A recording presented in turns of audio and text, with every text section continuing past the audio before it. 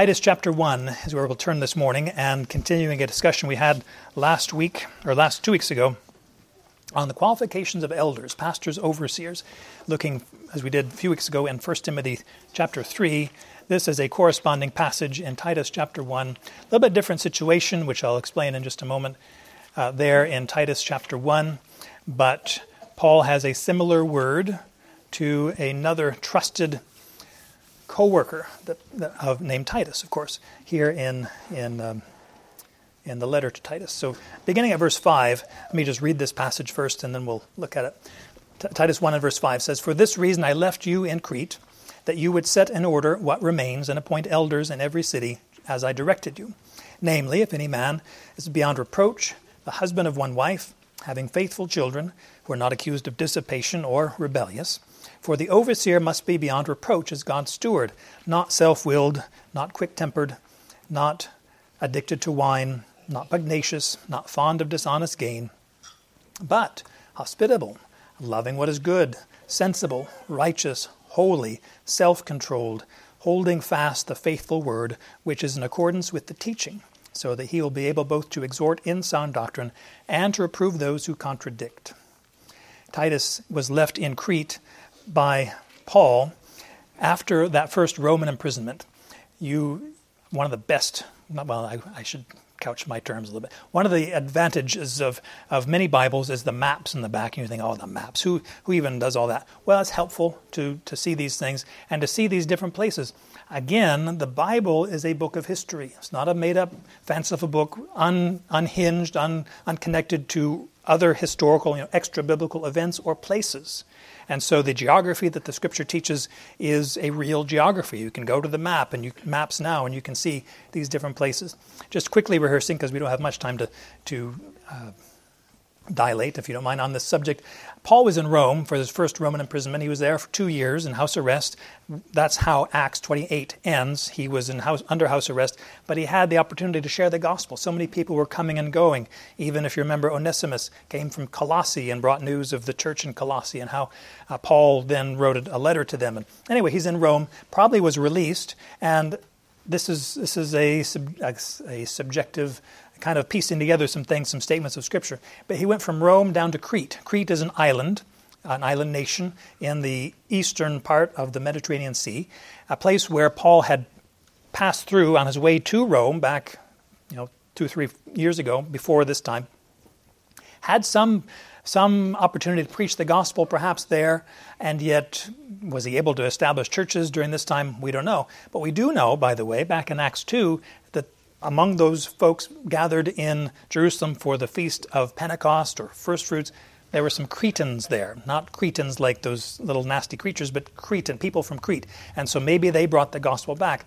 This is now, 30 years afterwards, roughly, and our church is going on, yes, but there are some things that need to be addressed in these churches if they had been established decades before, or maybe just more recently, 2, 3, 4 years ago. There are some things that need to be addressed. Anyway, Paul leaves Titus in Crete. How did Titus meet up with Paul? Did he meet up with Paul in Rome? I don't know. We don't know all that history, but we do know that Paul left Titus in Crete. More about Titus, we could talk about him another time, but that's not necessary at this point. Probably he went back to Ephesus, or maybe if not Ephesus, Miletus. Remember in Acts 20, he said, "Hey, elders from Ephesus, come down and meet me and talk to you." He said at that point he wouldn't ever go back to Ephesus. They wouldn't ever see his face. But it seems like, if you look back at 1 Timothy chapter 1, verse 3, I think it is, where Paul says, "Hey, I left you in Ephesus as I was going on into Macedonia." Paul is going on into Macedonia from leaving Titus in Crete and Timothy in Ephesus. Also, 100 miles to the east of Ephesus is Colossae. He said, "Remember Philemon, prepare a place for me because I intend to be handed over to you or entrusted to you." So maybe he made a side trip over to Colossae. He said he would. I don't know if he did or not. But his goal was to get back to Macedonia. Macedonia is the north part of that Aegean Sea, and especially to get to the city of Philippi. Philippi was one church that was so dear to his heart. probably the only church that he was willing to receive offerings from. He says other people, no. Corinth really got in hot water in terms of Corinth because he wouldn't accept gifts from them. But Philippi was so kind, and Paul received it. He wanted to go and thank them personally. And so maybe he went up to Philippi. After that, he said to Titus in chapter 3, verse 10, I think it is, hey, come to me in Nicopolis, for I intend to spend the winter there. Kind of a nice Mediterranean seaside place to do that. When did he do that? I don't know. What's the timetable? I don't know. When he is at the end of 2 Timothy, he's back in Rome, of course. Second Roman imprisonment, not going to be released from there except without his head. He's going to die in Rome. But he probably, and this is kind of putting things together, he was probably kidnapped is probably the wrong term, but he was arrested, surprised by things, kind of like William Tyndale, perhaps. You can look at his history. But he was taken and arrested and just left his stuff. He left his cloak. He left parchments, especially he left some scrolls and especially the parchments he left there. He said, Timothy, go up there and get that and bring it to me in Rome. So probably he was there, taken from Troas back to Rome and executed very, very soon thereafter. In any event, this is real history. Paul says, I left you in Crete. I was on my way into Macedonia, but you have a job to do, Titus. That is to serve the churches there on the island of Crete. Crete was known for its cities and had several different cities around there. Fair Havens was one. That's where Paul traveled through during his voyage to Rome that first time. But he noticed in the course of that, there's something wrong with these churches. They look good, but they need something. There's something that remains, something that is lacking in the livelihood and the lifeblood of these churches, and that is, namely, that they need elders. They need pastors. They need overseers. And they need not just one, they need multiple ones. They have been organized and they are meeting together, but they need shepherds. They need those who are not more special than the rest of the people, but those who are a little bit farther advanced in the faith. Again, the question is, were there believers from the time of Pentecost? Did they go back to Crete? Did they establish churches at that time? In which case, 25 years, up to 30 years has passed, and now they still have a need of pastors, shepherds, elders in these churches. So Paul says to Titus, you be careful to establish or appoint these people. And you be careful to select the right people. Not just, we have a need, so let's get any breathing body that is mobile and upright and can put two, maybe just one sentence, one word together, kind of, and we can, okay, he can enunciate. And so, no, you need to be careful who you put in positions of care and authority and leadership in the church. So he says, and spends a long time here, 3 or 4 verses, on the qualifications or the characteristics of these elders, just as Paul had directed them. Now, some of these terms we looked at in relation to 1 Timothy 3. So in that case, I'm just going to skip over them. I'm going to try to skip over them anyway, and let you go back to look at our study from 1 Timothy chapter 3. But here it says, namely, what kind of people? Namely, these ones. If any man is beyond reproach. Beyond reproach has this idea, similar to the term we saw back in 1 Timothy 3, but different, actually. Same idea, but different word. And this has the idea of unable to be called into question, one who is without accusation, or if any kind of serious charges could be brought against them, well, they're unfounded. They're just made up. We all know that whatever that person is accusing this man of, it's not. There's no basis to it. There's no legitimacy behind it. It's hearsay. It's trying to stir up trouble, but there's nothing to it. Having that affirmation about this man is so powerful. And you think, well, what other people were accused? Jesus was accused. So many times in the Gospels, Jesus is accused. He was not without accusation. But time and time again, we saw the accusations against him are totally unfounded, contrary to God's word, obviously desired or designed to undercut the authority, the identity of Christ. And always Jesus came out on top, unscathed, holy, proved righteous. We see another man a lot of times accused. Actually, let me back up one time. Remember when Jesus had his trials before Pilate and Herod, and each time, multiple times in that context of Luke 22, and 23, that Jesus was, Pilate said, I find no fault in him. These accusations are unfounded. I'll flog him and release him because obviously you guys are jealous of all this. Even so, Christ was exonerated. He was declared innocent by Pilate, by Herod even, because he sent him back to Pilate. Anyway, Paul was another one who was accused. The whole of Acts 21 to the end of the book is accusations against him which are unfounded. And time again we see, this man could have been released if he had not appealed to Caesar. And even when he gets to Caesar, he was dismissed. He was not executed at that time. He was excused and the charges were dropped. So my point is, righteous, godly people can be accused of wrongdoing, but we see that there's no basis to it. There's no substance. There's no reasonable charge against them. They have a good reputation.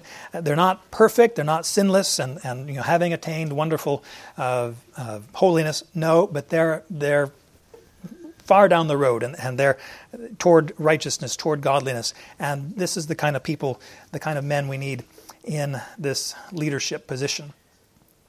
The husband of one wife we looked at last time, but I'm going to say expand a little bit on one word because we already saw it here. Actually it's not in the text, I don't think. If any man is beyond reproach, that word man is not in the text. It just says if anyone is. But here it says a man. Now, I mentioned it last time in relation to marriage and so forth, but leadership in the church and even leadership in not the church, but in Israel, the nation Israel, is masculine. It is male. God, of course, is presented in a masculine imagery. He is God the Father. He is a righteous warrior. Jesus Christ was born how does the scripture say? A child is born, a son is given, right? He is that king. He's the descendant of David. He will rule on David's throne. Jesus is male. Most of the prophets, not all, but most of the prophets of Israel were male. The 12 apostles, disciples were male. The husband, scripture says, is the head of the wife. The father is leader of the home, whether there are children in the home or not. The husband, the man, is the leader, the caretaker of the home. Not that the woman can't do these works. There's a combination, but somebody has to be responsible. I was going to say in charge, but that really undercuts the idea. It's responsible before the Lord. Wow. Wouldn't it be nice to delegate that to the woman? Wait a minute. That's what happened in the garden, right? Adam delegated authority, responsibility to uphold God's word to Eve, and you see disaster that entered in relation to that. Now, male and female are obviously both created in the image of God. Both male and female share that dominion mandate, be fruitful, multiply, fill the earth, and subdue it.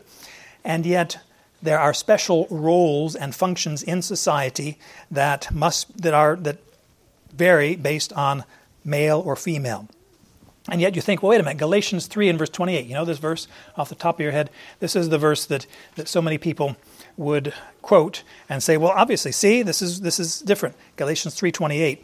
You have to get these two terms in mind, a complementarian view of the male and female distinction, and there's an egalitarian, which comes from more of a French idea, comes from Latin, which is equal.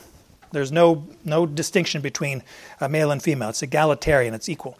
Well, Galatians 3:28 says there is neither Jew nor Greek. There's neither slave nor free man. There's no male and female. If you're all one in Christ Jesus, just all get along and they'll be happy.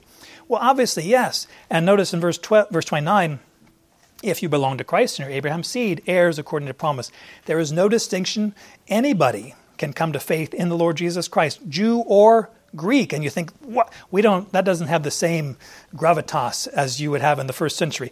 The Greeks can be saved too, like us, right? Most of us, I think, probably are Gentile. But yes, Greeks can be saved just as well as Jews. What about slaves and free men? Yes, even societal distinctions of hierarchy, obvious hierarchy, male and female. We saw also in relation to that, another statement, Colossians 3, that there is no Jew or Gentile, no circumcised, uncircumcised, no barbarian or Scythian. Let's see, verse 11, Colossians 3:11. Slave and free man, Christ is all and in all.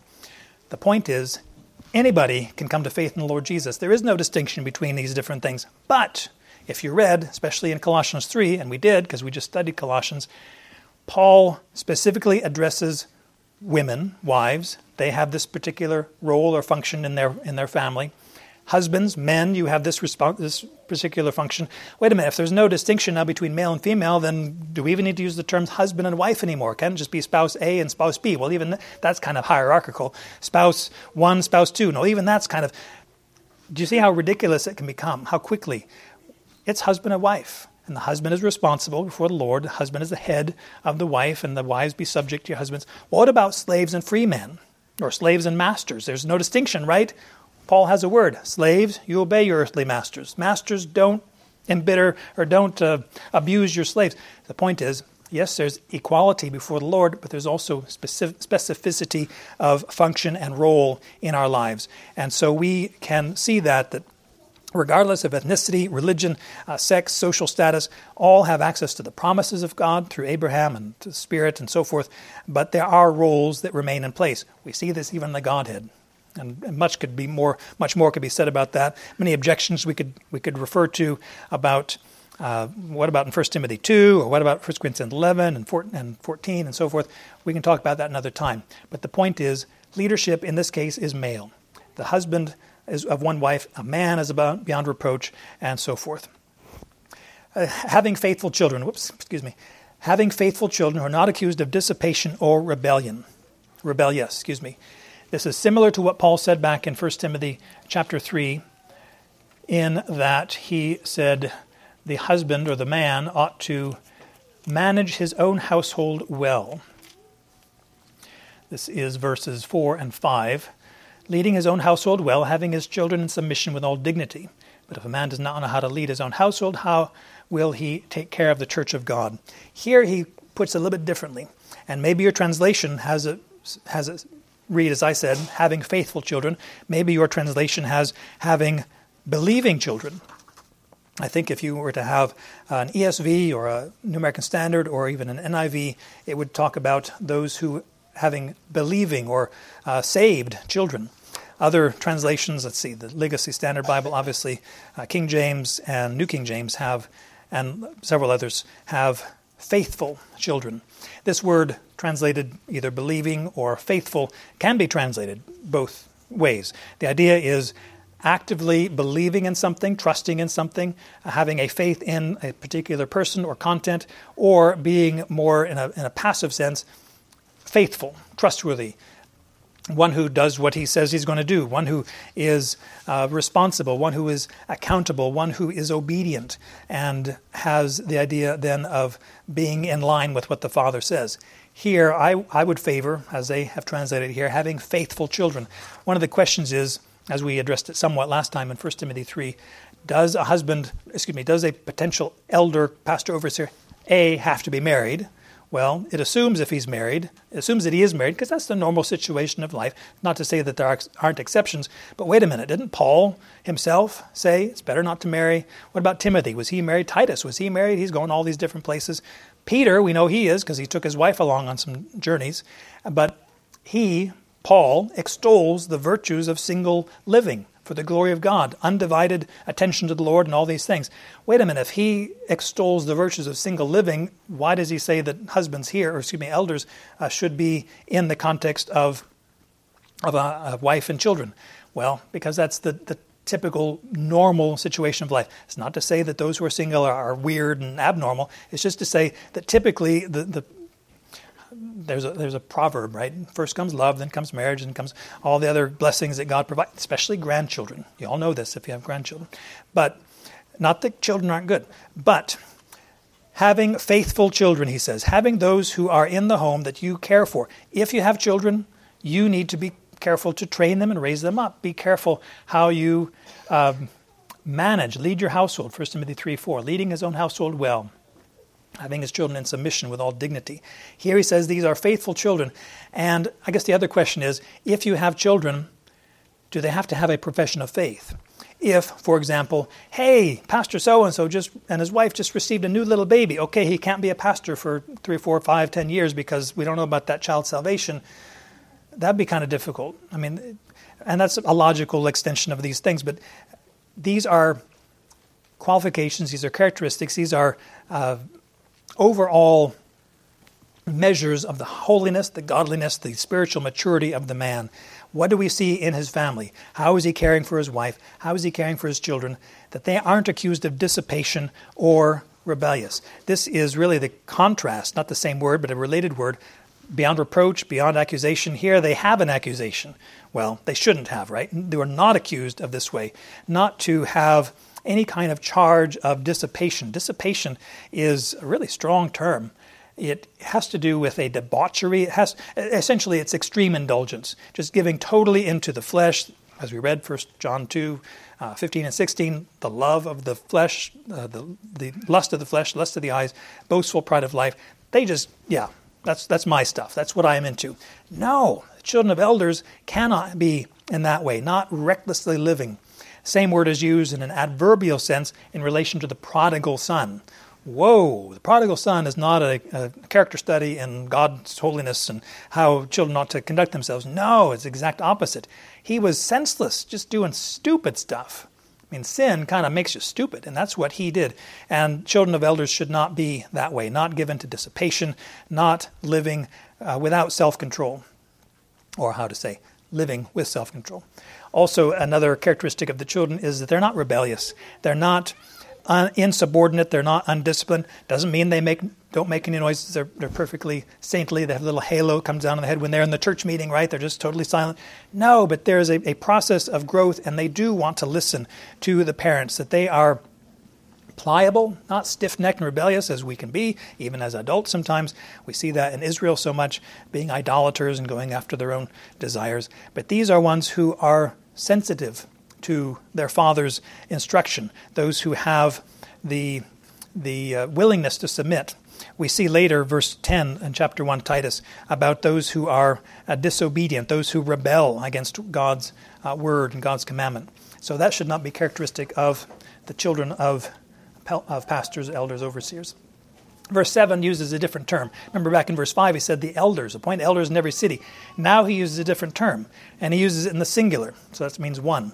Used to be elders plural, now it's the overseer. But he uses it in a generic singular sense, if you don't mind the grammatical mumbo-jumbo. He's talking about the same group of guys, but now he's focusing, look, this guy, any guy that comes into this group, this guy must be beyond reproach. Repeats that same term from verse 6. Must be beyond reproach. But he introduces another term, again, as God's steward, one who is managing not his own stuff. This isn't my church. This isn't anybody's church. It's God's church. He entrusts it to the care of godly men.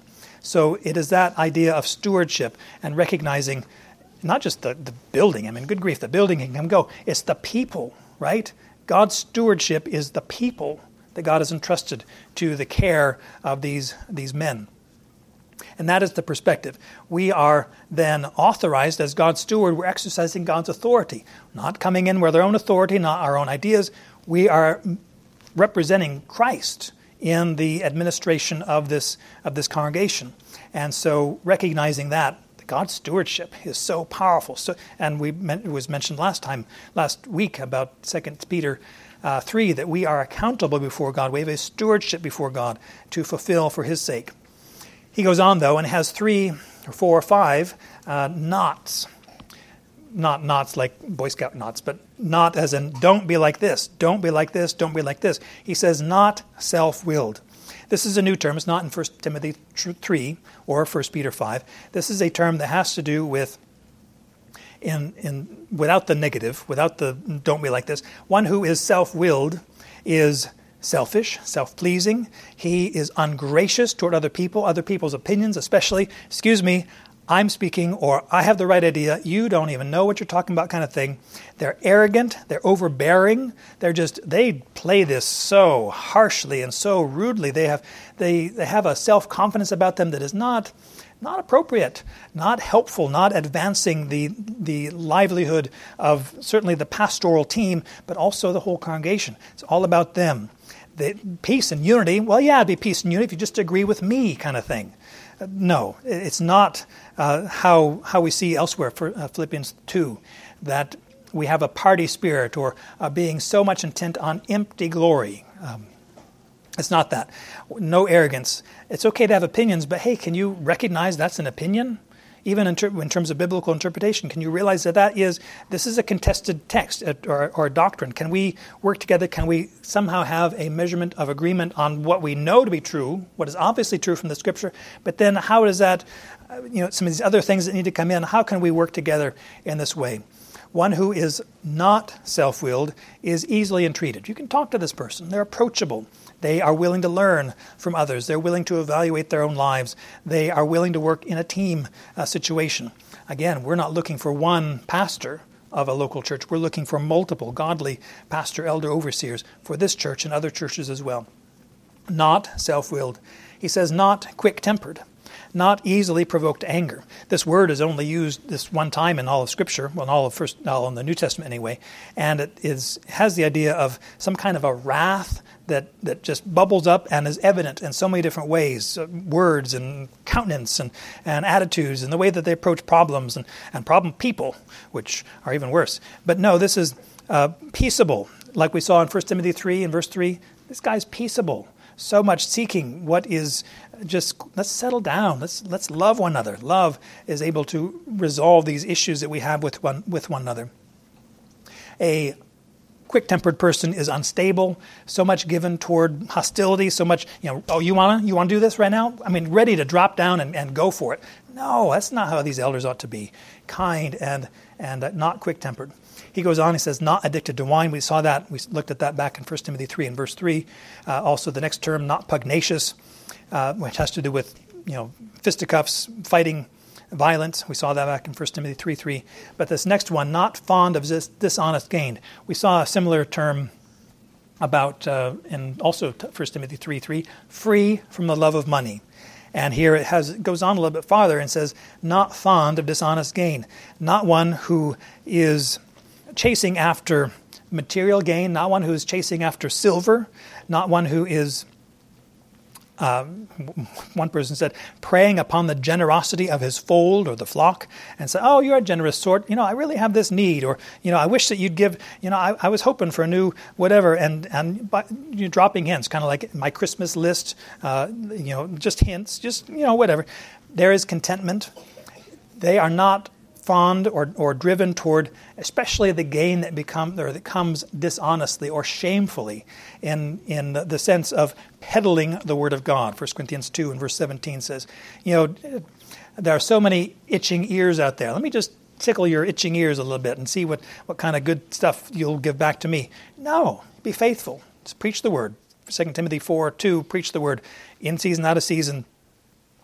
This time would come when men and people will rise up wanting their ears to be tickled. But you fulfill your ministry. You be careful to do that. Avoid the temptations of money. Don't be after this dishonest gain.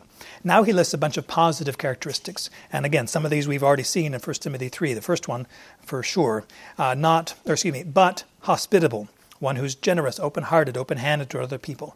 Loving what is good. This is a new term in Titus 1, verse 8. This is one who is passionate, not just, I like good things. No, passionate for what is good. Not just the expensive luxury items, one brand of car over another, but what is good and what is approved before God. What is that which is wholesome, that which is acceptable to God, even what is devoted to, devoted to what is good and right before God, not given to whimsical opinions or decisions, trying to find out, hey, if we do this, we'll get more people. Or, this is the easy way. Let's just do it this way. Or, anything like that. No, we're committed to do what is good and right before God. We are pursuing that which is virtuous, that which is even beautiful, that which is beneficial, loving these things, loving them, just delighting in them, rejoicing in the good gifts that God has given, realizing God has given them to us. Let's be thankful to Him. Next term talks about being sensible. We saw that 1 Timothy 3 and verse 2. Sensible. Next word, righteous here. Upright. Has to do with personal dealings with other people or interpersonal relationships. That they do what is right, they do what is fair, they do what is just, something that is impartial. We're not, favoring these people over here that, they have the money, they have the whatever, but these people over there don't. So we're going to make sure we give preference to these, and the other people, they'll just have to manage them their own selves. No, a just, holy, righteous person here, holy is next, is one who conforms to the standards, will, and character of God. Wow. Oh, no small task, and yet something that we must strive toward. I haven't mentioned it yet, but I should. These characteristics should be true of all Christians, yes? They must be true of all elders. Every Christian should be just, fair, righteous in this way. But elders must be this way, and it goes with all the other ones as well. Next term is holy. Holy or a devout, not walking around in a hallowed situation, but in their demeanor, in their words, in their observation, their obedience to the Lord. They are holy. They are devoted to God. They walk in the presence of God. They hold Him in high regard. That affects their speech. That affects their desires. That affects what they do on their computers or their personal devices. It affects what they do in terms of relating with other people. Trying to live a holy, God-centered life. Job 1 talks about Job, who is an upright, just, fearing the Lord, turning away from evil. Wow. His relationship to other people, just and upright, but also fearing the Lord and turning away from evil. Morally, before God, he is just a fantastic fella that then enters into this horrible situation. And yet, it's a tremendous situation. What a blessed situation Job was in to see the sovereignty, the good, loving character of God present even in his life. We'll see that in a little bit. But holiness is this idea of being intentionally living for God's glory, judging and proving what the will of God is, that which is perfect, acceptable, and holy. Titus 1 and verse 9 ought to be true of every Christian, right? This idea of teaching, but it must be true of the elders. They must be these men who are... Did I do all these words? I guess I did. Go back. Self-controlled. I forgot that one. Self-controlled. And that is, it's not found in 1 Timothy. We see some examples of it perhaps. But it is somebody who is in charge of himself, which... It's easy for us to boss other people. Hey, do this, do this. But can we have charge over ourselves, our passions, our desires? Are we restraining ourselves? Are we putting a lockbox on our heart? Right? Proverbs 4:23. Guard your heart. Be careful. Because from the heart, Jesus says, Matthew 15, from the heart, all manner of wickedness can come. You guard your heart. You guard your mouth. You guard what goes into your eyes. You guard what goes into your ears. You exercise discipline in so many different ways. Do you remember how Paul said it in 1 Corinthians 9 at the very end? He's talking about athletic imagery. He says, I run in such a way as not without aim. I'm going in a specific direction. I box in such a way as not beating the air. I discipline my body and make it my slave so that after I have preached to others, I myself will not be disqualified. Having that self-control, not being vulnerable to Satan's attacks, not one who is then given and open, just become an open target for anybody. They live such an undisciplined life. Any accusation can stick to them because look at their lives. It's just a mess. No, these are men who are in control of themselves. They're not self-indulgent. They are given to what glorifies God and helps other people. But here in verse 9, just rapidly wrapping this up, that they are holding fast the faithful word, which is in accordance with the teaching. What kind of word is this? It's not the newspaper. It's not modern verse or poetry. It's not the great classics, classic literature. Holding fast the faithful word. It's not to say that even comics can't illustrate the truths of God's word. Yes, they can. But we go to the source. Primary sources. First reference. The pride of place belongs to Scripture. And other stuff are just commentary, just examples, illustrations of what the Scripture teaches us. And so holding fast, making sure that this is a basis of our identity, what Scripture speaks about in my own life. I'm in Christ, and therefore this is how I ought to be. This is what God commands me to do as a pastor, elder, overseer, and this is what God commands the people to do. But clinging to His Word, being devoted to it, being steadfast even in God's Word, not being easily shaken. Challenges that we hear against God's Word and say, oh, really? I've never thought of it that way. I guess God really is a liar. What? No, that could never be a possibility for a pastor who is devoted to God's word, saying, no, let God be found true, though every man a liar. God who cannot lie. Titus 1 verse 3, is it? God who cannot lie promised long ages ago. God is that one. Where is it? Verse 2. There it is. God who cannot lie promised from all eternity. There you go. We cling to what God has said. We are loyal to God's word. It's not something that we can be shaken from. Ephesians 4:15 and 16, that we are led astray from, or like shifting, how does it even say? Ephesians 4:15. Pardon me as I challenge my memory. Ephesians 4:15 says, 14, there it goes, that's why. No longer to be children, tossed here and there by waves and carried about by every wind of doctrine, by the trickery of men, by craftiness and deceitful scheming. No, but speaking the truth in love. Speaking what truth? The truth of Scripture. Making sure we're careful to do that. All Christians, by the way, are called to do that. Speaking the truth in love, particularly, must be the elders. That which is in accordance with the teaching that has come down from the prophets, come down from the apostles, that which is Christ's own words, Christ himself speaking through the prophets, from Abel to Zechariah, through the apostles, the 12, and then Paul, and maybe lowercase a apostle James, and some other, get into details that way. But we are in accordance with the book. We're teaching the book. What's the result of that? Well, a twofold function. First, to exhort in sound doctrine, to be able to open the Scripture and encourage people and say, this is what the Lord says. This is how you ought to live. This is how you ought to believe. This should direct your conduct in your household. This is how you ought to conduct yourself in the workplace. Exhort in sound doctrine. Command even. Speak these words in not just a coming alongside. That's really the root of this idea. But one who says, hey, come alongside me, but let's go before the Lord together in his word. Let's make sure that we are both under the authority of God's word. It's an appeal.